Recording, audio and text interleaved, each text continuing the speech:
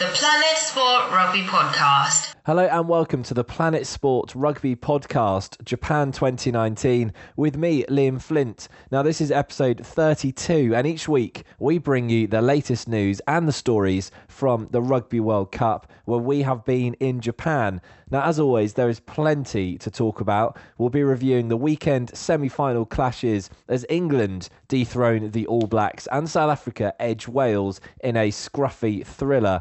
Plus, we'll be hearing from a Springbok prodigy, Curwin Bosch. We hear about his World Cup aspirations, having narrowly missed out this time around. Plus, we fire some listener questions his way. Look, the dream position would always be to play 10 for the Springboks. But, you know, to play for the Springboks alone is a huge honour and a privilege. But first, let's start with the pulsating semi-final games.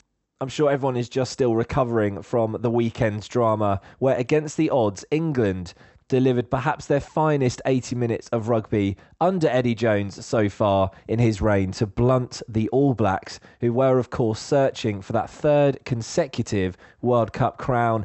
It was an action-packed 19-7 victory, which did see England have 2 tries chalked off by the TMO, but Manu Tuolangi scored a try inside the first minute of the game to ignite the contest. A mistake at the line-out did gift Ardie Savea a try after 56 minutes. This gave the All Blacks renewed hope, but that moment remained the only time that England's defence was breached.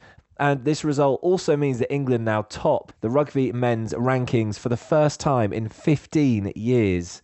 Now, spare a thought for the All Blacks coach Steve Hansen, who had already said that this World Cup would be his last as coach. His final game now, of course, will be in the third place playoff. But what a reign he's had. 2 World Cups later, he's a man who has done so much for New Zealand rugby. And as always, Hansen was humble in defeat, saying that the better side had won. And then on to Sunday, we saw the Springboks book their place in the final alongside England after edging what was a very scrappy match against Wales. There were countless knock-ons, fumbles, aimless kicks, very little phase play on show at all, but the trusty boot of Handre Pollard took South Africa to a very narrow 19-16 win over Wales. The first half was purely a story of trading penalties back and forth, but then a second half try from Damien Dealende was quickly matched by Josh Adams to spark the contest into life on both sides. But Wales gave away 1 penalty too many in the dying minutes, and so they now have to face the All Blacks in that dreaded 3rd and 4th place playoff. Really interestingly, after that match, Wales coach Warren Gatland voiced concerns that England may have peaked too early in their earlier game and not actually left anything for the final. And of course, there's this little rivalry going on between Eddie Jones and Warren Gatland that goes back a long time. And Eddie Jones's response: send my best wishes to Warren to make sure that he enjoys the 3rd and 4th place playoff.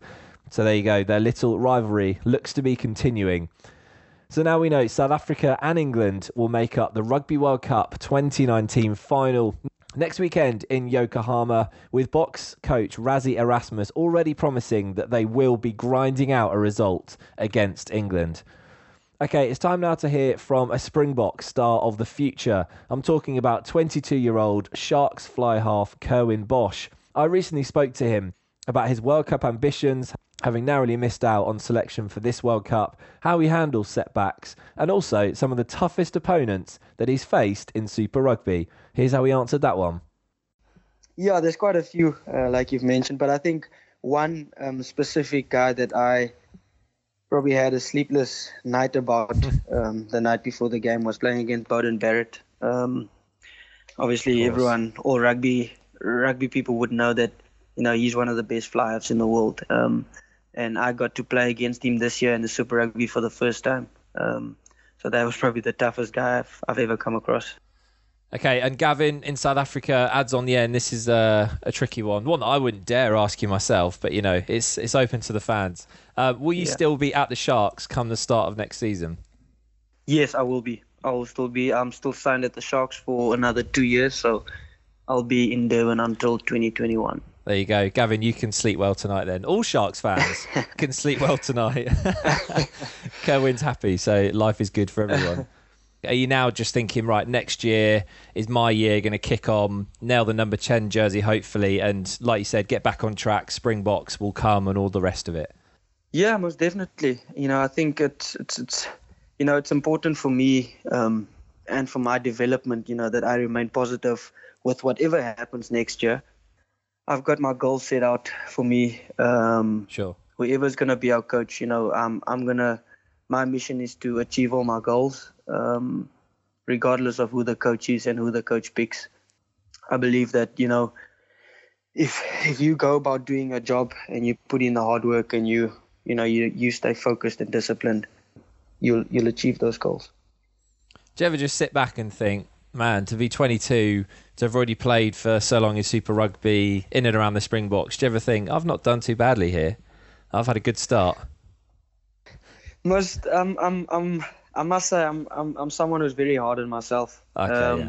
But I'd like to sit back sometimes when I'm feeling sorry for myself and think, yeah, but you're only 22 years old and you haven't done that bad. If you look at it like that, you'd like to look back and think, you've come a long way. Just as a bit of motivation, you've come a long way, and you didn't come all this way just to stop here. So I believe there's still a lot in me. There's still a lot in store for me, and I think as far as my rugby is concerned, I can still grow a hell of a lot as a player, and just as a person in general as well. I think a lot of lessons that you can take out of rugby and apply to your personal life. I'm going to basically repeat one of your tweets that you recently did, but don't worry, it's not a bad one. I'm not about to shame you. You said everything comes to you at the right time. Be patient, trust the process. God is always on time. Why is that something that you hold fast to? Why is that something that is important to you as a rugby player? That tweet that I made was basically a summary of what I wanted to do in the last 2 years. Obviously, I told you it's been a frustrating time for me for various reasons. And I just feel like sometimes we try and control things that we aren't in control of. And there's also the saying, control the controllables. And I think that's just the message that I got for myself, is that everything will happen at the right time. I might be frustrated now that I'm not in the Springbok squad or I'm not playing for the Springboks. But everything's going to happen in God's time, and when God feels that I'm ready for it. Why is God so important to you? Why is that faith so important to you? Because it sounds like from what you're saying, he's pretty integral to the way you think, the way you play, your life goals. It all seems to be centered around faith. No, 100%. I grew up in a family, that are Christians, and my faith has been, I would like to think, strong from a very young age.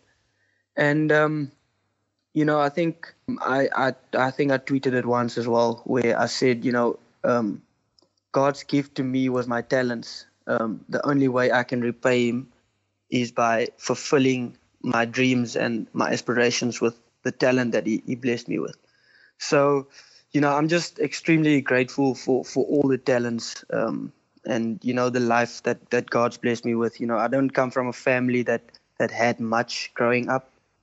We had enough food to feed our family, but it was the bare minimum. So, I'm extremely grateful. It can only be God that got me to where I am today. I think without him, I probably wouldn't have been where I am. Coming from a environment and a place where there's people doing drugs, people drinking and doing all sorts of things every single day right in front of your eyes, and me still coming out of that and being where I am today, is all the glory just has to go to God. Yeah, I mean, you've said the word blessed there. I think that sums it up pretty well by the sounds of it. I mean, to be 22, like you said, I know it was 2-3 years ago now, but cap for the Springboks, already becoming a regular Shark, Super Rugby, you've got a whole career in front of you. What's been the key to your success? If you could nail it down to a couple of disciplines or just something, an opportunity you took, what would you say has been the key to all that? I think for me, probably something that my grandfather taught me from a very young age is just discipline. you get a lot of guys who are focused, but they're only focused for a short amount of time, and that's because of them being ill-disciplined and getting off-road and doing things that, will get them on the wrong road. So yeah. I think the biggest thing for me is just to stay disciplined, work hard. Of course, that comes without being said. You need to work to get somewhere. But yeah, my grandfather always, I think I don't know if you know, but I grew up with my grandparents, and that's why I keep referring to my grandfather. Yes. He whenever I made a provincial team growing up, or I achieved something, he always used to tell me that it's easy to make a team. The real challenge comes when you need to stay in that team, because a lot of people make teams, but very few stay in those teams. And that's something that I carry with me all the time. And I think something that helps me to achieve that, is my discipline. That's very important to, for me to stay in a team, and discipline in all aspects of my life, not just rugby. So, Curwin, talk to me about the World Cup. You've got so much time ahead of you. You just aim for the next one and crack on with Sharks. Most definitely. This will definitely not be the defining moment of my rugby career. The next World Cup, I'll be 26 years old, and that, in a lot of people's in your prime perspectives, is probably in my prime. So it's definitely not a defining moment. Although I think it's very important for me. I'm a very ambitious person, and I'll be disappointed if I don't go to the World Cup. But of course, I said, you learn the best lessons from disappointment. So it'll definitely not be a defining moment, but it's definitely something that I want to achieve, and hopefully I do. It'll all happen in God's time. I'll be doing what I'm supposed to be doing. I'll be putting in the hard work, and I think the rest will fall into place. Okay, Curwin, let's finish with some more listener questions. In case people are wondering, he's got a ready meal ready for himself in the microwave. So every second we talk, it's going a bit soggy. So conscious of that one. Okay, I've left a couple of South African boys till the end so they can get their glory right at the end. So we've got Saviwa who says, Curwin, would you rather play 15 or at 10 for the Springboks? What would be the dream position? Look, the dream position would always be to play 10 for the Springboks. But, to play for the Springboks alone is a huge honor and a privilege. And, if I can contribute in a Springbok, in a green and gold jersey in any way possible, that would be the dream. Yeah, I thought you'd say that. I didn't expect you to be very fussy, At the end of the day, wearing the Springbok jersey is wearing it. So 100%. You'll play it prop if you can get on the field, wouldn't you? So exactly. You'll take it any which way. Okay, last question. Jamian, again, he's in South Africa. Curwin, where do you see yourself in 5 years' time? What's the plan? Sure. As far as rugby is concerned, I would like to have cemented myself in the Springbok starting lineup. On a personal note, I would one of my daily goals is just to keep growing in my personal faith. I'd like to spend more and more time with God every single day, and just get to know Him in every situation of my life. Not just praise Him when everything's going well, but also to keep the faith when things are tough. Okay, that was Curwin Bosch speaking to us there. Sharks fly half in Super Rugby as he begins to work towards the next Rugby World Cup, where he surely has a major part to play for the Springboks. Do listen to our final podcast, which will be coming your way next Monday as we review the final and all of its major talking points. Do give us a message on WhatsApp with your final predictions. Which way will this one go? Where will the player battles be won and lost? Erasmus or Jones? Who is the better coach? We want to know the answer to all of these questions. And the number to get in touch with us is +44 7707 776 790. That's +44 7707 776 790. Okay, that's all from me today. Do enjoy the next week. We'll see you again after the Rugby World Cup winner has been crowned, along with the winner of the New Zealand-Wales third place playoff. Will Rassie Erasmus get one over Eddie Jones, or will the speed of England overcome the power of the box? We'll have to wait and see. I'm Liam Flint, and you've been listening to the Planet Sport Rugby Podcast, Japan 2019, which is a Passion for Sport production.